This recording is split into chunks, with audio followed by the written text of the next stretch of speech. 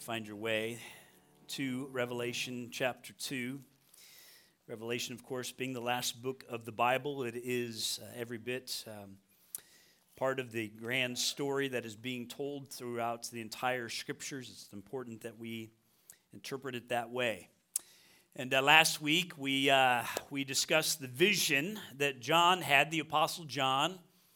We discussed the vision that he had of the risen and glorified Jesus, found in chapter 1, verses 12 through 20. So I would just say to you, if you are with us for the first time today, maybe you missed last week, you're tuning in online today, that you can go back and find that message last week through our church website or through the app, and I would encourage you to watch that, because what John shares with us is the vision that Christ gave to him. Certainly is a magnificent one that we need to be mindful of. And my plan was to study the 7 churches in the midst of 3 weeks, and I was hoping to do two of those today, Ephesus and Smyrna, but we're only going to focus on Ephesus today as I began to immerse myself in this first letter to the church in Ephesus. I just couldn't combine it with another. And because although I believe all of these letters are a message to us, I think perhaps this one to Ephesus most pertains to us as a local church right now. And I'll explain as we go along.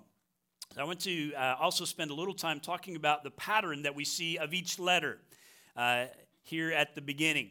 And so as we do this, I want you to note the sequence of things here in chapter 1 and chapter 2. It's really important to keep this in mind. What happened in chapter 1, as we studied last week, that vision of Christ, the risen, glorified Christ. And we listen to this letter today as it is wrapped in the beauty of his glory and the beauty of his grace-filled compassion. It's only after we examine that vision of the glorified Christ, the one who is risen, who now is enthroned above all, that we are ready to receive these messages to the churches. His call to fear not, right? That when Christ was with John, he laid his right hand on his shoulder and said, "John, fear not," right? When John had prostrated himself as though dead, the Scripture says, before him. And Jesus comforts him by saying, "Fear not." And the rest of Revelation hinges upon keeping this scene in mind. If we lose sight of it, what is revealed from this point forward can toss our minds and our emotions and our theology in all kinds of directions. If we lose sight of it, our response will be fear not, right? So Jesus reigns, friend, and he is for you, not against you. He is our living Savior, the one who is alive forevermore, and he holds the keys of death and Hades.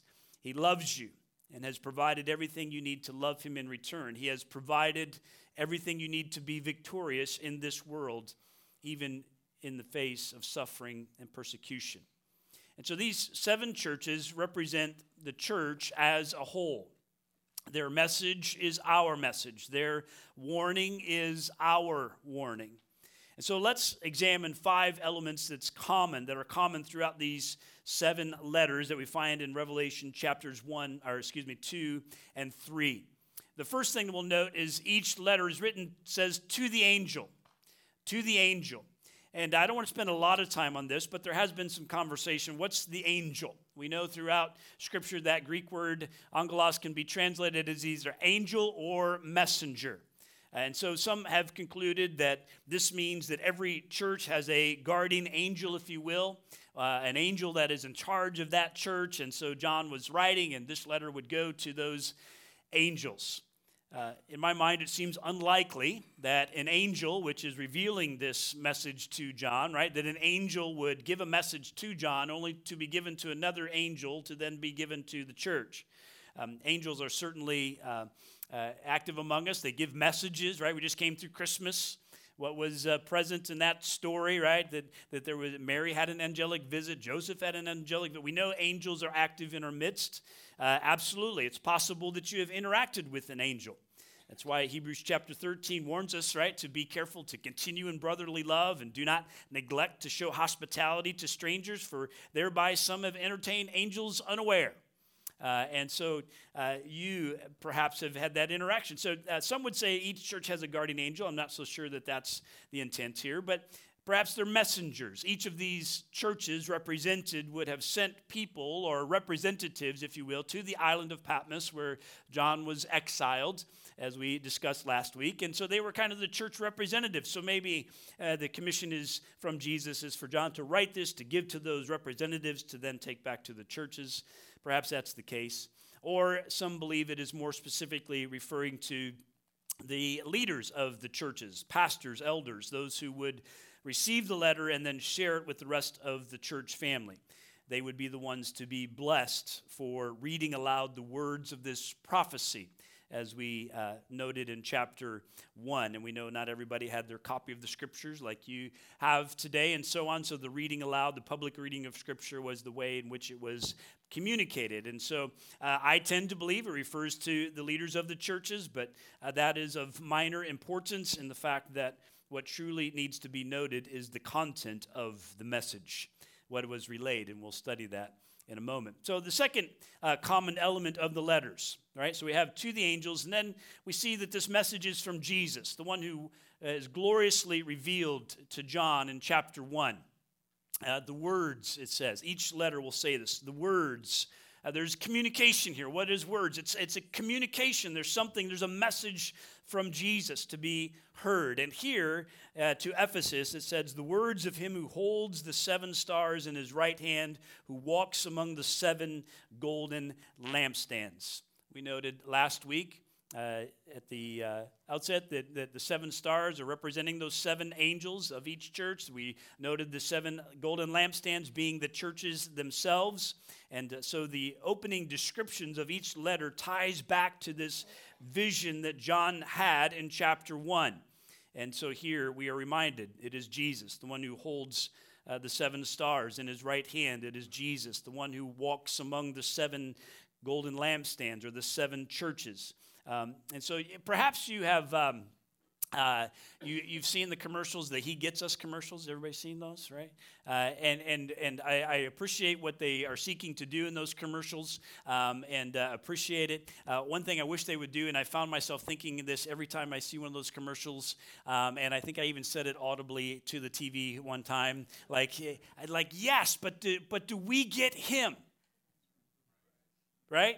That's really he gets, of course he gets us. He's the one that created us. Psalm 139, right? He's the one who fearfully, wonderfully made us in our mother's womb. Of course he gets us, right? We need to hear that message, absolutely. But the real crux of the question is, do we get him? And I think why we see what we see in the scriptures here revealed is in chapter 1, like John gives to us this magnificent picture of our risen and glorified Savior. Right, the one that is in whom all judgment is held, and yet he is compassionate to reach out and touch John and say, "Fear not." And so the question really is for you and me is, do we get him? And what we see in each of these letters is kind of a drawing back into that vision. Each of them will open with some reminder of what John saw in chapter 1. And so it's recalling our mind, like this is Jesus. This is the one who holds the 7 stars. This is the one who walks among the golden lampstands, right? He is the head of the church. He is the one to whom we serve. So it's a message from Jesus, the one gloriously revealed to John in chapter 1. And then a third element is each of them say, Jesus makes this comment, I know, right? 2 powerful words and a reminder that we are dealing with the one who knows all things, who has all authority in heaven and on earth. It is his word that examines every crack and every crevice of your mind and your soul. This is pointedly described in Hebrews chapter 4, verses 12 and 13, for the word of God is living and active, sharper than any 2-edged sword, piercing to the division of soul and of spirit, of joints and of marrow, and discerning the thoughts and intentions of the heart, your heart, right? And no creature is hidden from his sight, but all are naked and exposed to the eyes of him to whom we must give account. I think that's at least some recall of Adam and Eve in the garden when they sinned. Remember what they first tried to do? They tried to hide from God. They couldn't hide from God. We can't hide from God. His word reveals to us everything about us. And so imagine, friend, Jesus and all of his glory and all of his grace, placing his right hand on your shoulder and looking in your eyes and saying, I know. I know everything about you. I know everything you think, everything you say, everything you do. I know every good and evil desire of your heart. I know every fear and every worry. I know every pain and every sorrow.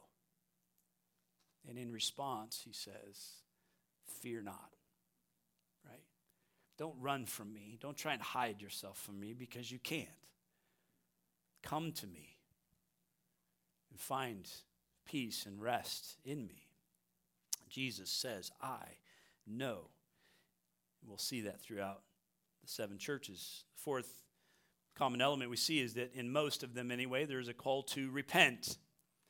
In verse 5 that we read earlier of chapter 2, the call to repentance is mentioned twice. Friend, what do we do when we are confronted with truth? What do we do when the word of God, which is useful for teaching and reproof and for correcting and training in righteousness, as 2 Timothy tells us? What do we do when it reveals to us sin to put off and righteousness to put on? We repent. Everybody say repent. Repent. We repent. Now, I think the word repent has a negative connotation for us, and we think of it in terms of like shame or embarrassment somehow. I don't know. It seems like as I talk with people that the word repent, in its biblical concept, people tend to think of it as this shameful thing. No. What the word repent means is to change our way of thinking and to then change behavior in alignment with that thinking. There is no shame involved in it. It's just calling sin what it is, right? So when we are confronted with what Jesus reveals to these churches, and we see the call to repent, it's just like, man, just call it what it is. See it as Christ sees it and acknowledge it and change your thinking about it and go, man, we've got to do something differently and turn from it and change in response to it. That's the word repent. There's no shame involved in it. Right? There's no embarrassment involved in it. It's acknowledging sin for what it is and saying, all right, let's follow Christ. So often we try to ignore that conviction of the Holy Spirit who calls us to repent, and we get defensive. We seek to excuse our sin or validate it by blaming something or someone else. But yet Jesus calls us to repent, and repentance requires humility. Repentance requires humility. So we'll see that throughout the letters. And then the fifth common element is there is consequence or reward. The consequence is for those who refuse to repent. The reward is for those who conquer or who overcome, as some of your translations may say, others victorious, those who win. And so this is the pattern. We'll see it as we look at all 7 of the churches, 1 today, and Lord willing, 3 next week and 3 the following week. And so let's unpack what Jesus knows about Ephesus. The church in Ephesus. Now, some important background information, and many of you were with us back in the fall. Some of you weren't, right? So, but I just want to recall our attention when we did our study of 1 Timothy back in the fall. 1 Timothy, where we started that, was going back to Acts chapter 19. And if there's a passage I would encourage you to read as some background information about Ephesus, read Acts chapter 19. Here we realize that Paul had 2 incredible years of ministry there in Ephesus. And it concludes all of Asia, right? These 7 churches that we're talking about in that Asia Minor region or Little Asia area, all of the Asia heard the word of the Lord. So through Ephesus, the kind of the epicenter of it, it spread to these churches. And later in the life of the church, we find one of Paul's young apprentice pastors there in Ephesus. And 1 Timothy is a letter written by the Apostle Paul to Timothy, who is in Ephesus. And the message is that the church in Ephesus was starting to look like some of our roads did, right, recently with the ice storm, right? People swerving and wandering off the road into ditches. Because of various influences from the culture and false teachers teaching a different doctrine than what they had received from Paul, there were those who began to swerve from their faith, wandering into destructive beliefs. And Paul was charging Timothy to set things straight, to teach sound doctrine, and to rid the church of those who will not repent.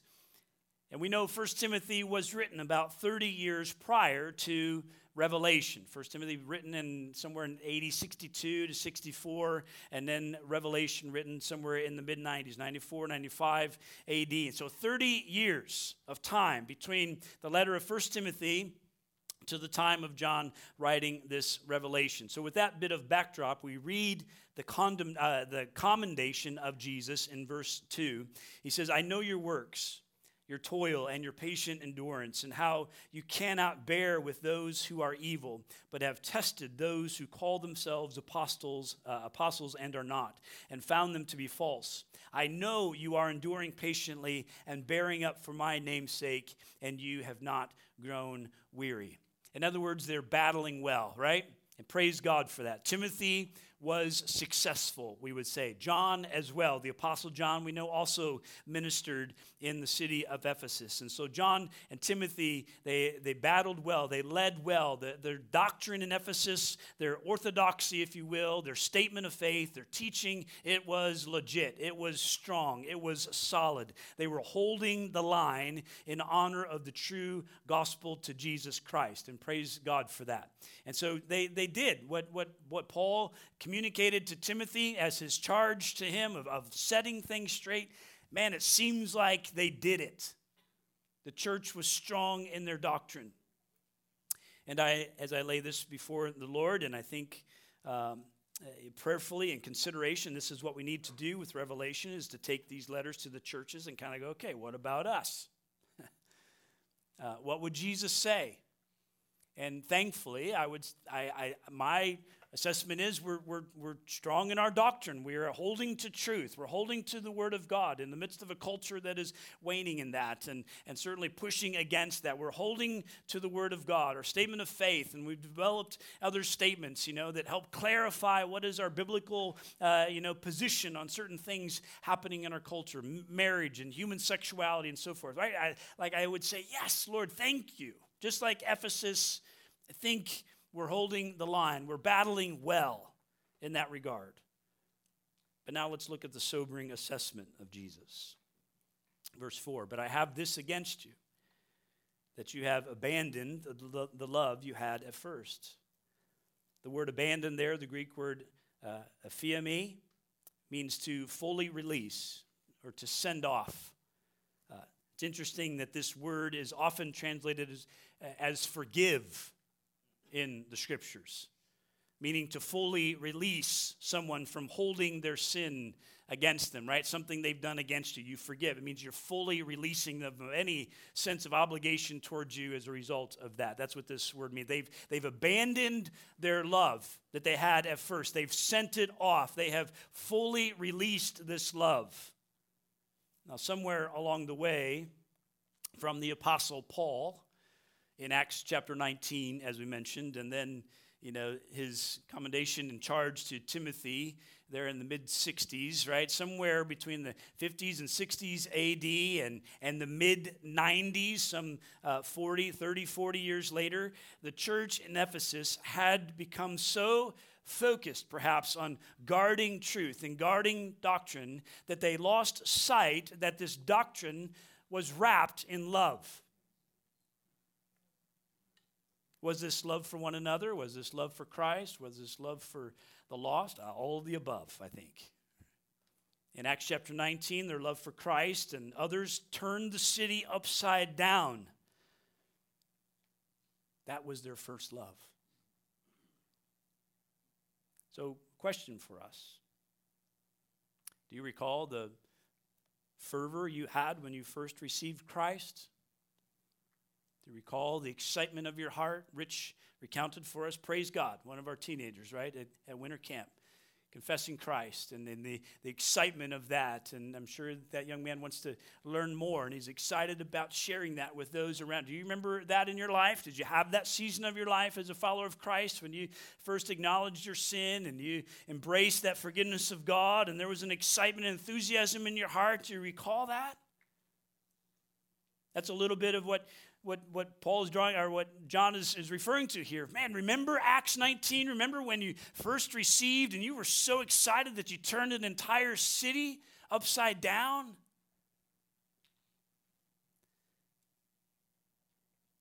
In 1 Timothy chapter 1, verse 5, we realize what Paul said to Timothy, that the aim of our charge, right? So when he's saying to Timothy, you need to set things straight here.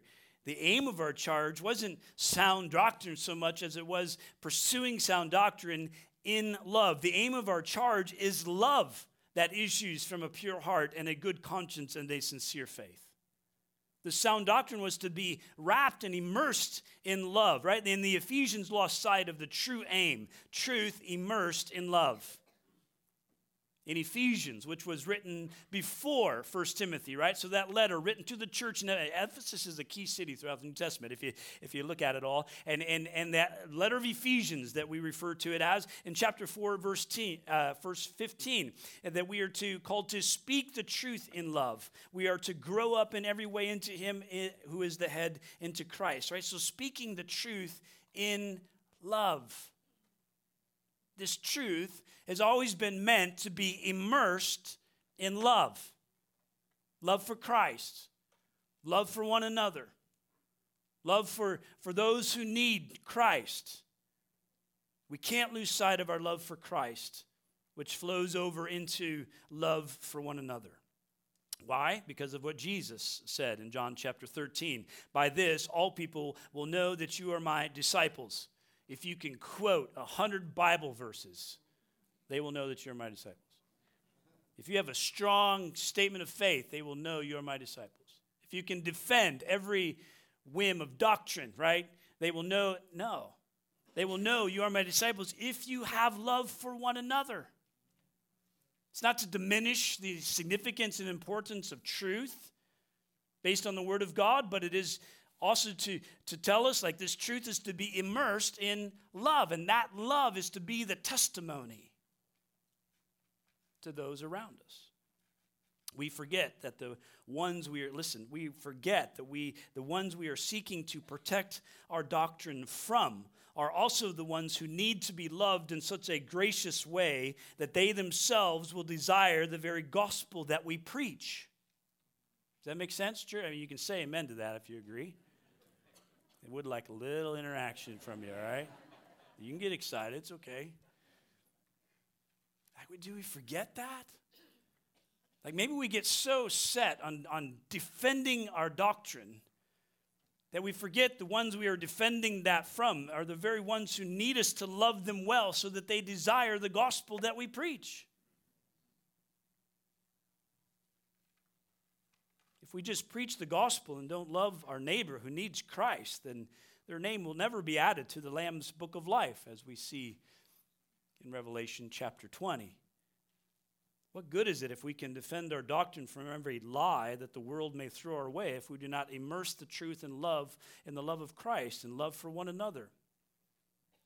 For those of you that know your Bibles well, and if you're just getting new to the Scriptures, you're just trying to understand the Word, there's a wonderful chapter. And again, maybe there's two places I would encourage you to read today, Acts 19 and 1 Corinthians 13, which speaks of we call it the love chapter, right? Do you remember how it starts?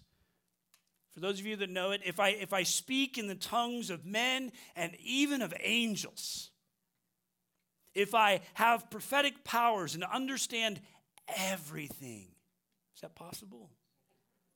If I have all faith, and if I give away all that I have, even give my body to be burned, but have not love. What does Paul say?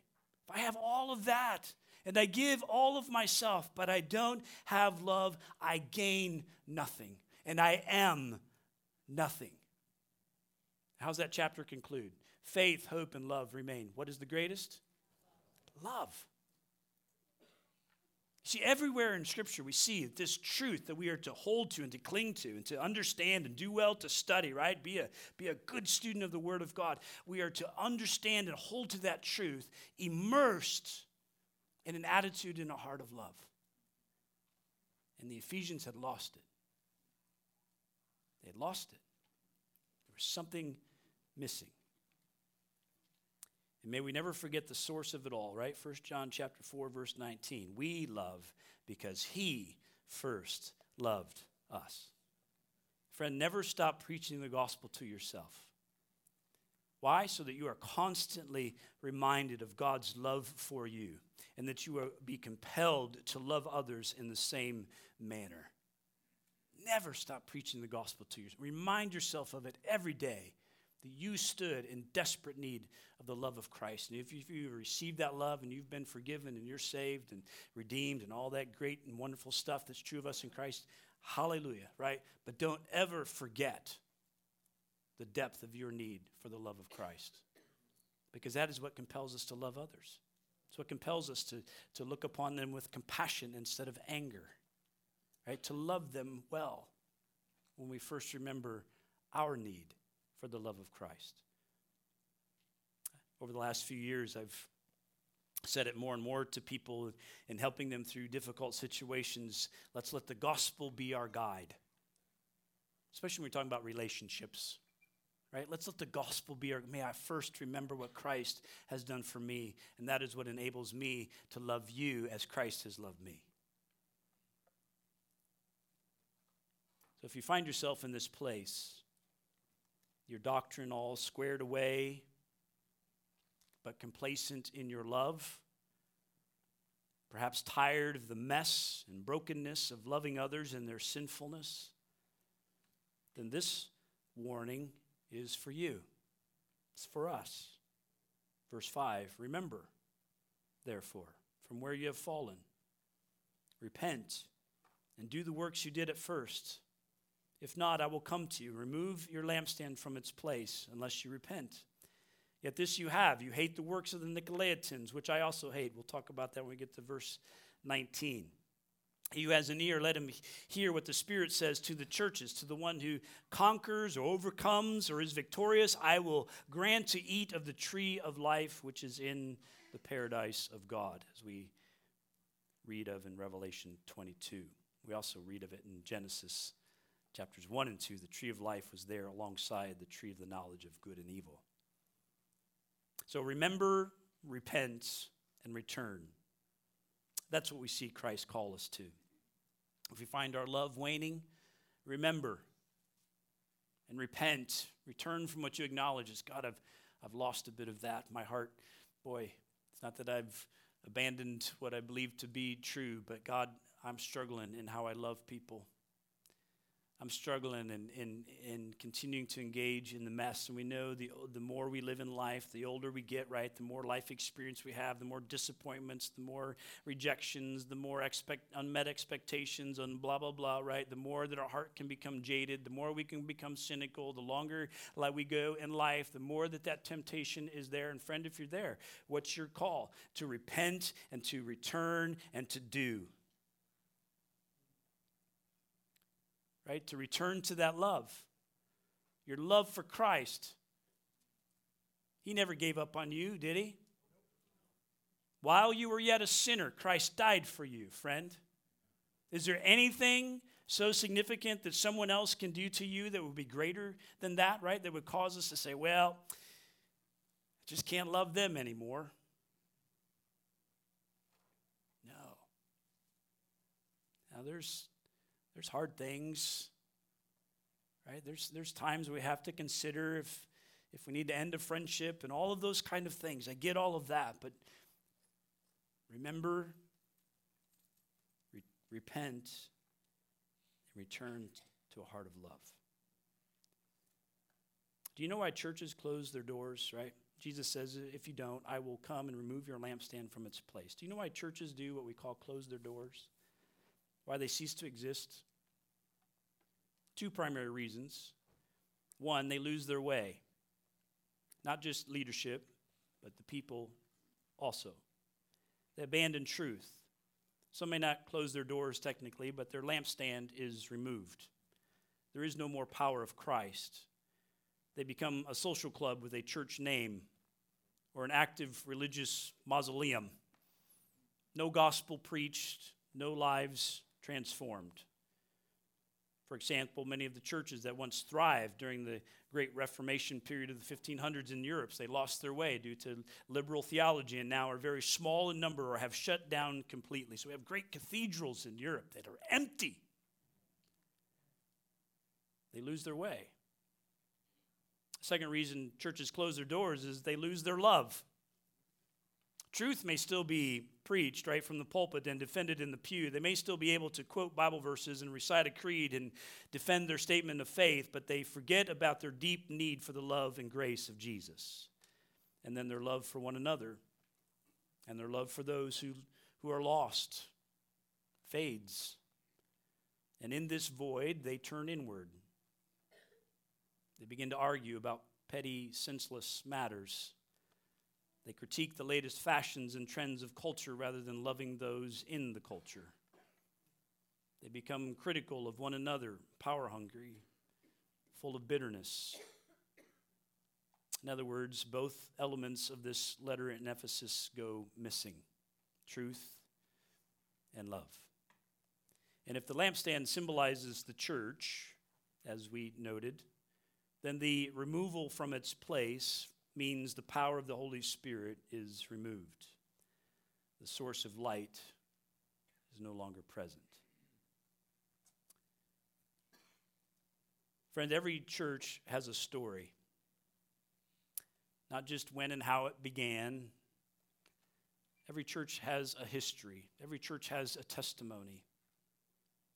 I've spoken with some of you recently who have, one, moved into the area and you've been what we call church shopping, right? You've tried out churches, you've examined, you've tested. Some of you, there's been other reasons that have caused a need for change in a church that you belong to and participate in. And it takes time to get to know the heart of a church, doesn't it? And we realize in all of its fullness, only Jesus knows. But we see it. We see it. And so as I approach these 7 letters, I believe it's very fitting for us to ask the question, what would Jesus say about us? What would Jesus say about Crossroads? And I, again, will reiterate, I believe each of these letters to the churches is, in a sense, a message to us, to the church throughout history, therefore to us. And so we need to pay attention both to the commendations and to the warnings, because every bit of these things can be true of us as well.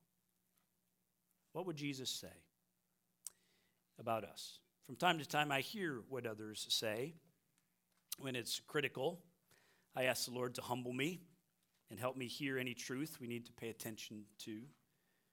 When it's positive, I ask the Lord to humble me and remember it's all because of Jesus and the presence of the Holy Spirit. So it's good to hear what others say, but most importantly, what would Jesus say? You know, we celebrated 30 years of ministry last year, and I've been saying to you for a few years now that we are entering a danger zone, as church history would tell us. A danger zone of complacency and plateauing, a danger zone of pride, thinking that we have ministry figured out, great programs, a building to call home, and that we can make our own, effective worship gatherings, and so on. And as I've been doing some pondering in my mind and heart, it's been prayerful consideration of, Lord, what would you say about us? Give us eyes to see, right? One of the things that we did today as we read the scriptures, that we stood as we read. I kept you standing as we read the Word of God. At times we do that. At times we don't.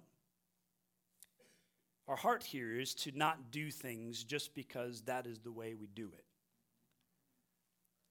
I pray that you see the desire behind that is that we never become complacent, that we never just kind of fall into this rote system of things and we just do what we do because that's the way we do it. I think that's When we have that mind and heart, that's one of the ways, at least, that we can possibly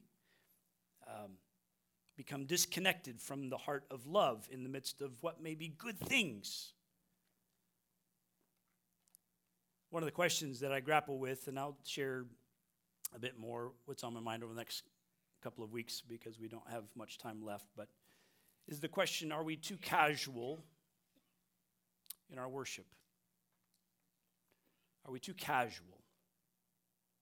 It's interesting, there's been, I don't know if you've heard this, probably not, kind of pastor circles, I guess, but there's been a conversation going around social media and the internet the last few weeks about coffee. Coffee in the sanctuary. Does that cause us to have too lax of an attitude as we approach the throne of grace? It's a good conversation. There's other things we could include in that. But I don't think there's a right or wrong answer to that because the question is really about your heart. Right? Honestly, I could care less whether or not you have a cup of coffee in your hand. Whether you wear a t-shirt and shorts, or whether you wear a suit, whether you wear a dress, whether you wear a hat or blue jeans, whether we have a contemporary form of worship or modern or liturgical or traditional, whatever words you want to, it doesn't matter to me what form of worship, if you will, that we have.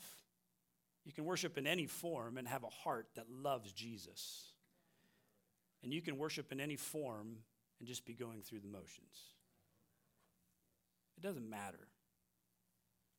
The question is your heart, our heart. And so the question we have as a people, right? When we come, when we gather, when we circle up over the Word of God at a coffee house, right? Or when we have community groups, or when we, spend time out in our community with our Love Reach projects, or when we do things of our nature, when we're in a Bible study together. Like the question is, friend, not necessarily what the form of all of that is, or what specifically we're doing. The question is, where's your heart? Are these things we engage in with a heart of love for Christ, acknowledging the gospel and the desperate need we have for a Savior?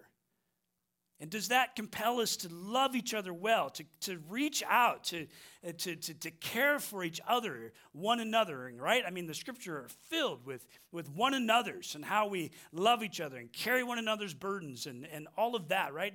Does your need for Christ and the love he has for you that you have received, does that compel you to love others? Does it compel you to walk across your backyard to your neighbor that lives behind you that doesn't know Jesus? Yeah, he may be grouchy and grumpy and all of that, but friend, he needs Jesus. What about the person that sits next to you at work or that you interact with in meetings?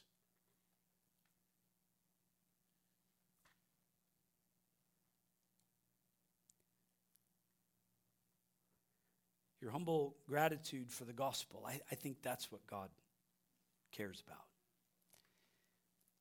If you are seeking to love God with all of your heart and soul and mind and strength, as we are called to, your reverence will be there. Your approach to the throne of grace will be what it needs to be because your heart will be full of gratitude and humility.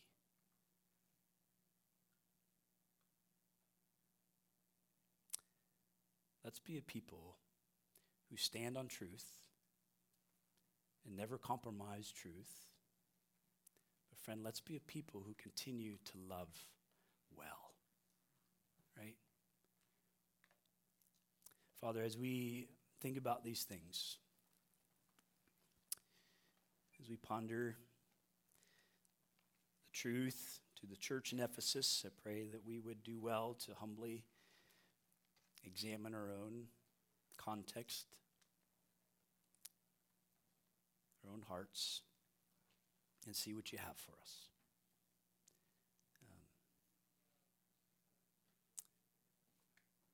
May we be a people who hold tightly to truth, cling to it, your word. May we see what you have for us. And may that truth transform us in such a way that we love you and love others well. May we persevere. May we have patient endurance in that effort, I pray. In Jesus' name.